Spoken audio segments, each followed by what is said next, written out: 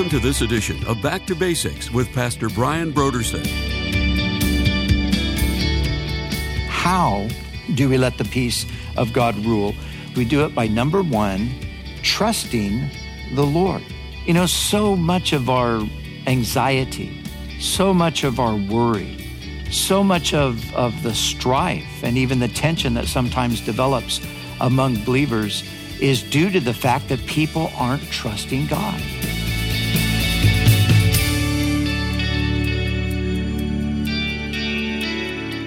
Today on Back to Basics, Pastor Brian continues his study in the book of Colossians. Join us as Pastor Brian begins his teaching on Colossians chapter 3, verses 15 through 17, in a message titled, Life in the Community of God.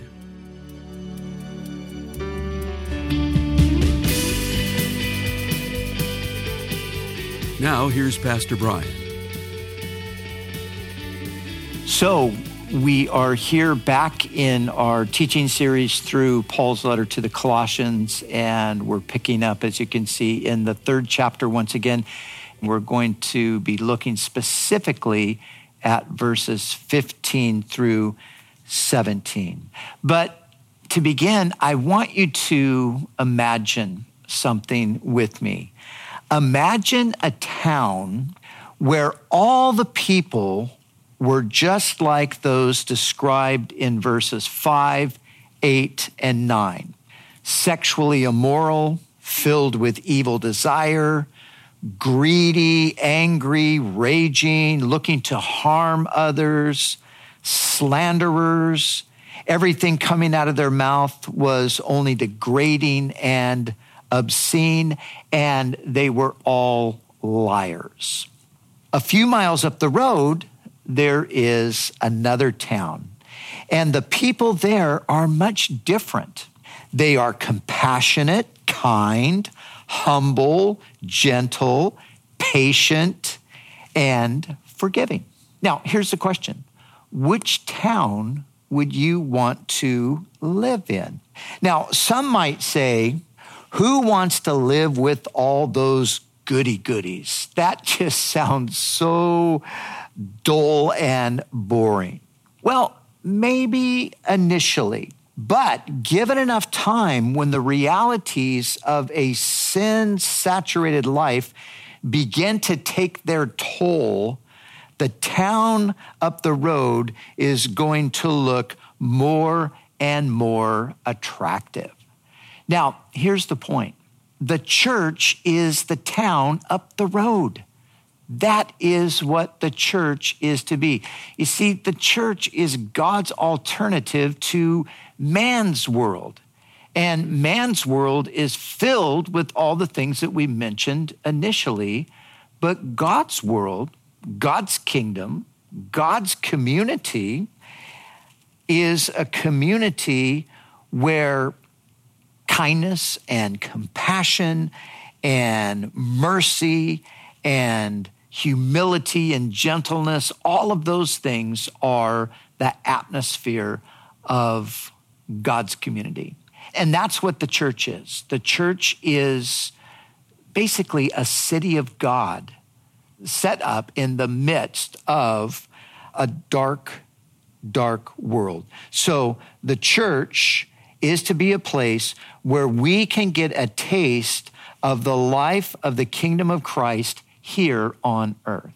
And so in the verses that we're going to focus on, verses 15 through 17, let me read them again, and then I want to point out 5 things that we see in these verses. So Colossians chapter 3, beginning in verse 15, it says, "And let the peace of God rule in your hearts, to which also you were called in one body, and be thankful. Let the word of Christ dwell in you richly, in all wisdom, teaching and admonishing one another in psalms and hymns and spiritual songs, singing with grace in your hearts to the Lord. And whatever you do, in word or deed, do all in the name of the Lord Jesus, giving thanks to God the Father through him." And so I want us to think today about the church as a community. The church is the community of God. And there are 5 things that we see in these verses concerning the church as a community. Number 1, the church is a community of peace. Secondly, a community of thankfulness. Thirdly, a community of truth. Fourth, a community of joyful instruction. And then finally, a community free from self-interest and focused on Christ alone. So let's look at each of those. And once again, Paul says, and let the peace of God rule in your hearts, to which also you were called in one body. Now, notice that this peace is to permeate the whole body. Now, it's interesting here because the passage here is really speaking more to the Christian community collectively.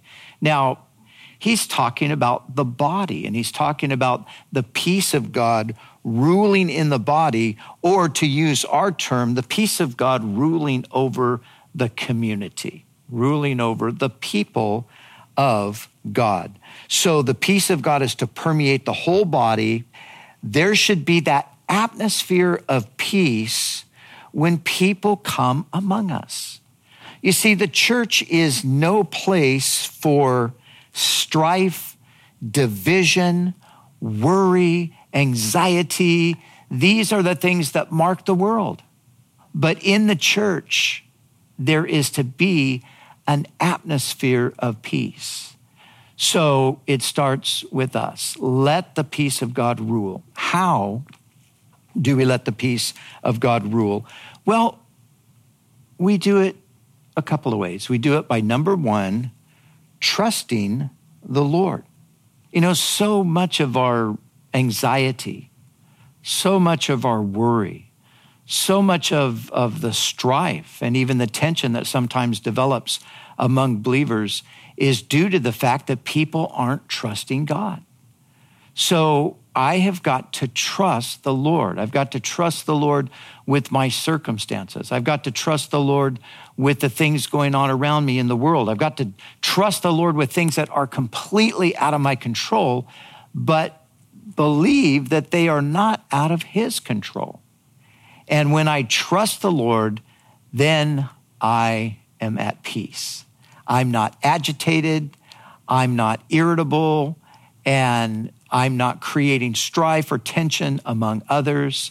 Why? Because I'm resting, because I'm trusting the Lord.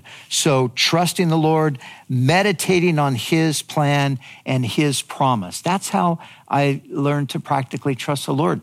I meditate on his word and his plan, and I see that God has a plan. He has a plan for the whole cosmos, but he also has a plan for my life and for the life of my family and my loved ones. And so I look at that and I think about that. And along with meditating on his plan, I meditate on his promises, that he has made promises to those who trust him. And so I meditate on those promises and I take them to heart. Let the peace of God rule in our hearts personally, so that it can also flow out into the community. So we are a community of peace. Secondly, we are a community of thankfulness. So notice again in verse 15, letting the peace of God rule in your heart, to which also you were called in one body, and be thankful. Well, be thankful. Wow, what a simple thing on the one hand, but it's amazing how much goodness flows from a thankful heart. You know, when a person is thankful, everything, it just sets the tone for everything else in life.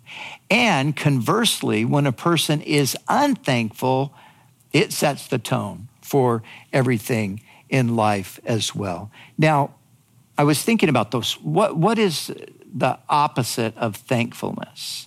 Somebody might say, well, of course, it's unthankfulness. Well, that's true, but I think there's a better way to understand it. I think a good opposite of thankfulness is entitlement. Entitlement. The entitled person is always slightly irritated under the surface because they feel they are not getting what they really deserve. So you see, they're not thankful for what they've got. They're not thankful for their state, their lot, their portion in life. There's this entitlement that says to them, I deserve something better. And because that's there under the surface, it affects their attitude. So it might be that there was a position that they thought they deserved, or maybe some sort of recognition that they didn't get, or maybe some kind of applause.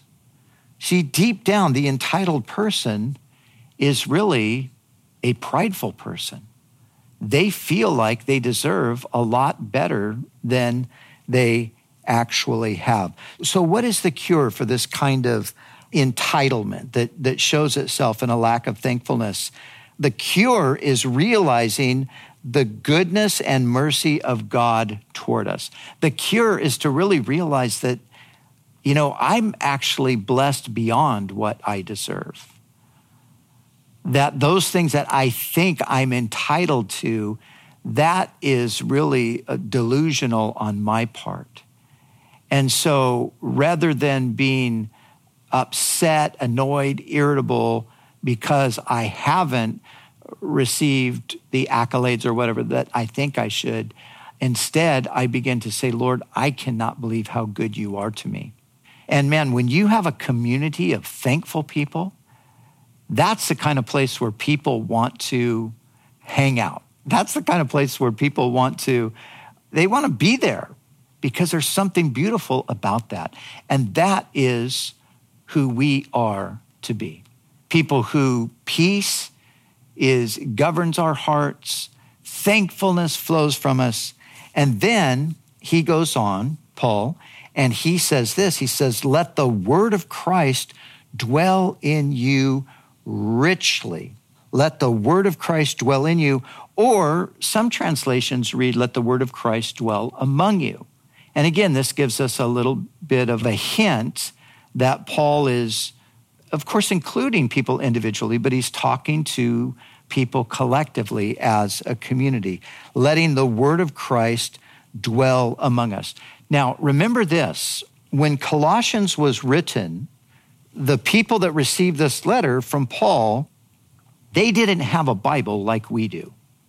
But what they had, they made the best of. And Paul urged them with what they had to dig deeply into it.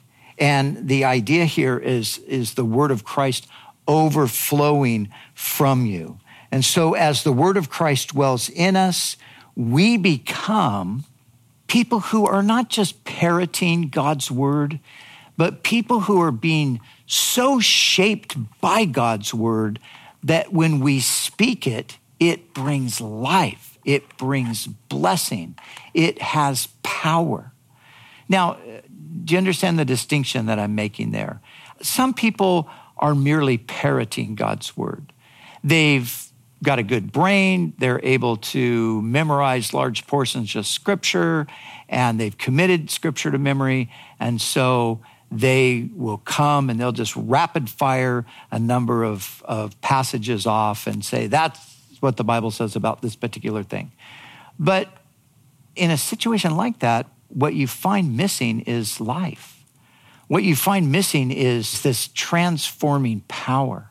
But you see, when a person comes who knows the word, not just has it stored in the information bank, not just like a hard drive in your head, but when it's in your heart and when it's framing you as a person and you begin to speak it, oh my goodness, the power of it is profound and significant. So as God's word is spoken and proclaimed among us, it's that word that ultimately imparts life and promises mercy and brings transformation. And so let the word of Christ dwell in you. And that takes us to our fourth point. The church is a community of joyful instruction. Joyful instruction. Look at what it says. Let the word of Christ dwell in you richly, in all wisdom, teaching and counseling. The word admonishing could be translated counseling one another in psalms and hymns and spiritual songs, singing with grace in your hearts to the Lord. Wow, isn't that beautiful? Minister to one another in psalms. We know what the psalms are, right? We have 150 of them in our Bible. And that would be the reference when Paul refers to psalms. He's referring to those psalms. But then he also adds hymns. And so there were hymns that were written in the early days of the church that were basically the story of the gospel. And then there were spiritual songs, much like we've experienced in our midst over the years, where God just gives someone a song, and that song becomes, through its melody and through its lyrical content, it becomes a means of blessing. And share these things with one another. This is one of the ways that we instruct one another. And that's something for us to think about for a moment, isn't it? Because I think it's easy sometimes to, we have a singing portion of our services. It's part of our tradition. It's part of our liturgy, if you will, that we have a time set aside where we sing songs. But this is not just a passing of the time. This is not just a few minutes to get warmed up so we can hear the teaching from the scripture. It should certainly lend itself to more of an open heart as we open God's word. But the songs themselves are intended to minister to us. The songs themselves are intended to bless us. And I can think of many times in my own life where coming into church and maybe being concerned, maybe being overwhelmed, and then the team leads in a song and you think, oh Lord, that song is it's like a waterfall being poured out, a refreshing, just a wave of water coming upon me to refresh and renew me. And then finally, the final point here is that the church is a community free from self-interest and focused on Christ alone. That's what Paul is talking about when he says, and whatever you do, verse 17, in word or deed, do all in the name of the Lord Jesus, giving thanks to God the Father through him. You see, this is where trouble comes into life. This is where trouble comes into relationships. This is where trouble comes into the church. When people begin to operate out of self-interest, trouble begins. And unless that course is turned away from, things are only going to go from bad to worse. But you see, we're never to serve out of self-interest. We are not here to glorify ourselves. We are not here to build a platform for ourselves.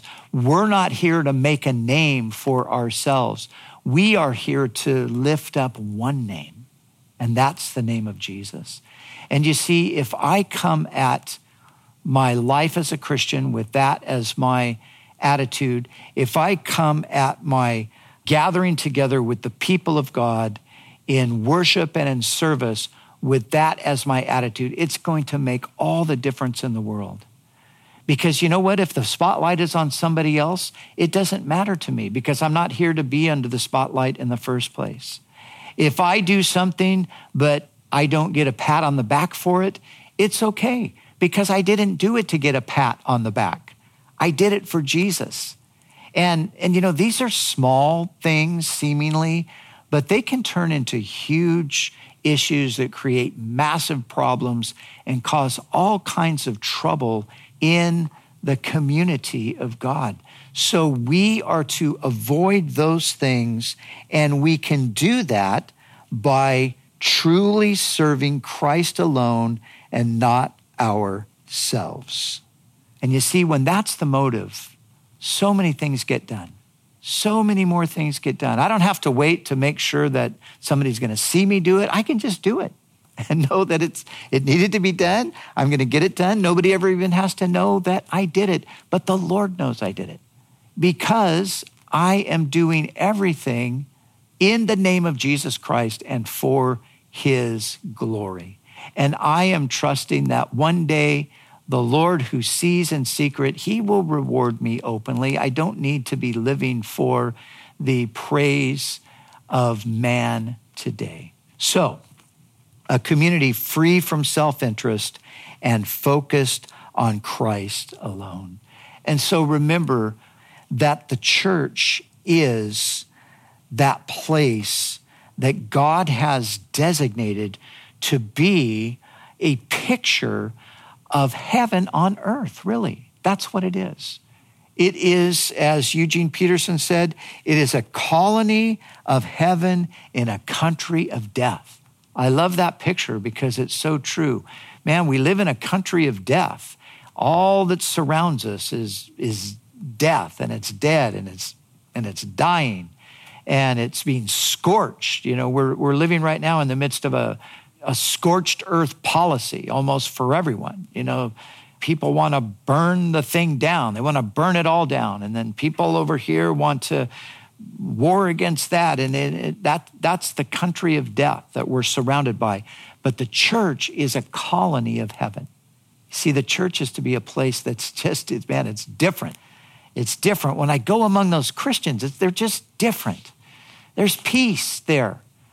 And boy, I don't know, everybody seems to be so thankful. And, you know, they're filled with like these truths. They just know like things that are right. And there's so much wisdom in the things that they speak. And, you know, they talk about the Bible, and the Bible is, wow, I didn't know that the Bible was like it really is. And you know, they're joyful. And there's nobody that's really out for themselves. Oh, that's a colony of heaven right there in a land of death, in a country of death. And that's who we are as the people of God. So the church, Jesus put it like this, the church is a city set up on a hill that cannot be hidden because of the bright light. And so Jesus would say in that connection there in Matthew chapter 5, he would say, let your light so shine before men that when they see your good works, they will glorify your Father in heaven. And I'm saying to you and to me that as we live this out as the community of God, as we live out the peace of God, the thankfulness, the truth, the joy, and the desire to honor and exalt Christ, it's going to change everything. And that's what the world needs. The world needs to see an alternative, a beautiful alternative to what it is experiencing. And I think right now, these are obviously critical times. They're strategic times. And as the church, we need to just get our eyes off of so many different things and remember that this is a time for the church, to be this different thing so that people in the world, from whatever side they're on, but they're just completely burned out and overwhelmed and wondering, is there any alternative, that they see it there in that community of people, the community of the people of God.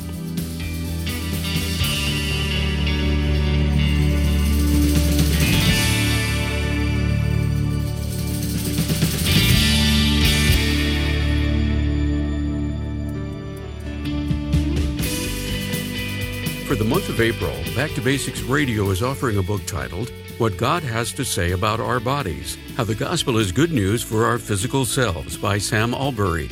The culture is obsessed with the physical body, whether it's the sexualization of a particular body type, gender dysphoria, what we do with our own body, or even body art, such as tattoos or piercings. Our culture links the body with identity, but just how exactly is our body related to our personal identity? When it comes to identity, some may discount the physical body altogether or place too much emphasis upon it. But the body is neither everything, nor is it nothing. The body is an important part of who we are because we are more than just a soul.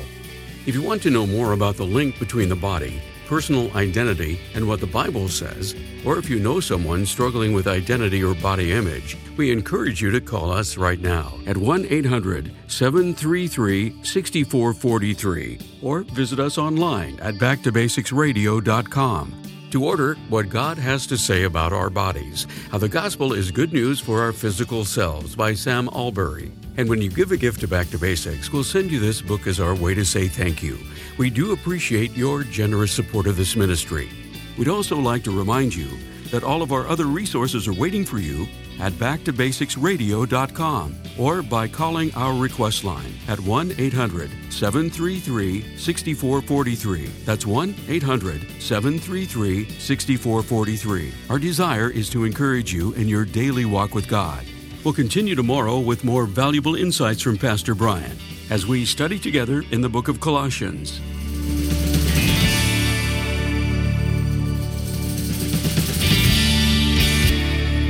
Back to Basics is the preaching and teaching ministry of Calvary Chapel, Costa Mesa, California.